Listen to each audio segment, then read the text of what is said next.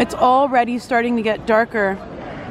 I think that when we come out of the baths, it's gonna be like dark or close to getting dark, so all of these lights are gonna be beautiful and twinkling. We purchased tickets ahead of time online for the Roman baths, and now it's time to go in.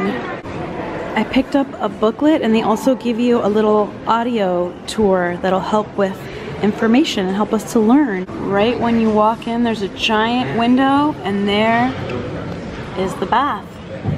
It's really beautiful. It's steaming. Oh, it's just to wear it around your neck.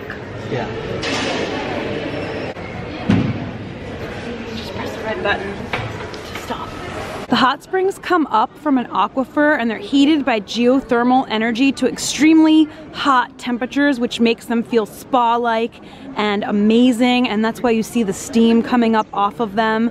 That must have been such an incredible feeling to bathe in these baths. And it was also like a hub of society and culture and socializing.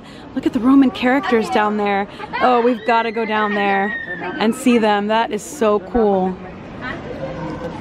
It makes you just like imagine back in the Roman times when people just socialized around the baths.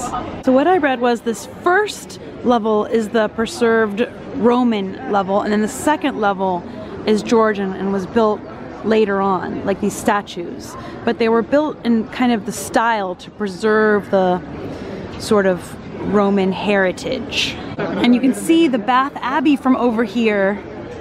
Wow, it's just right there. Okay, so this plaque here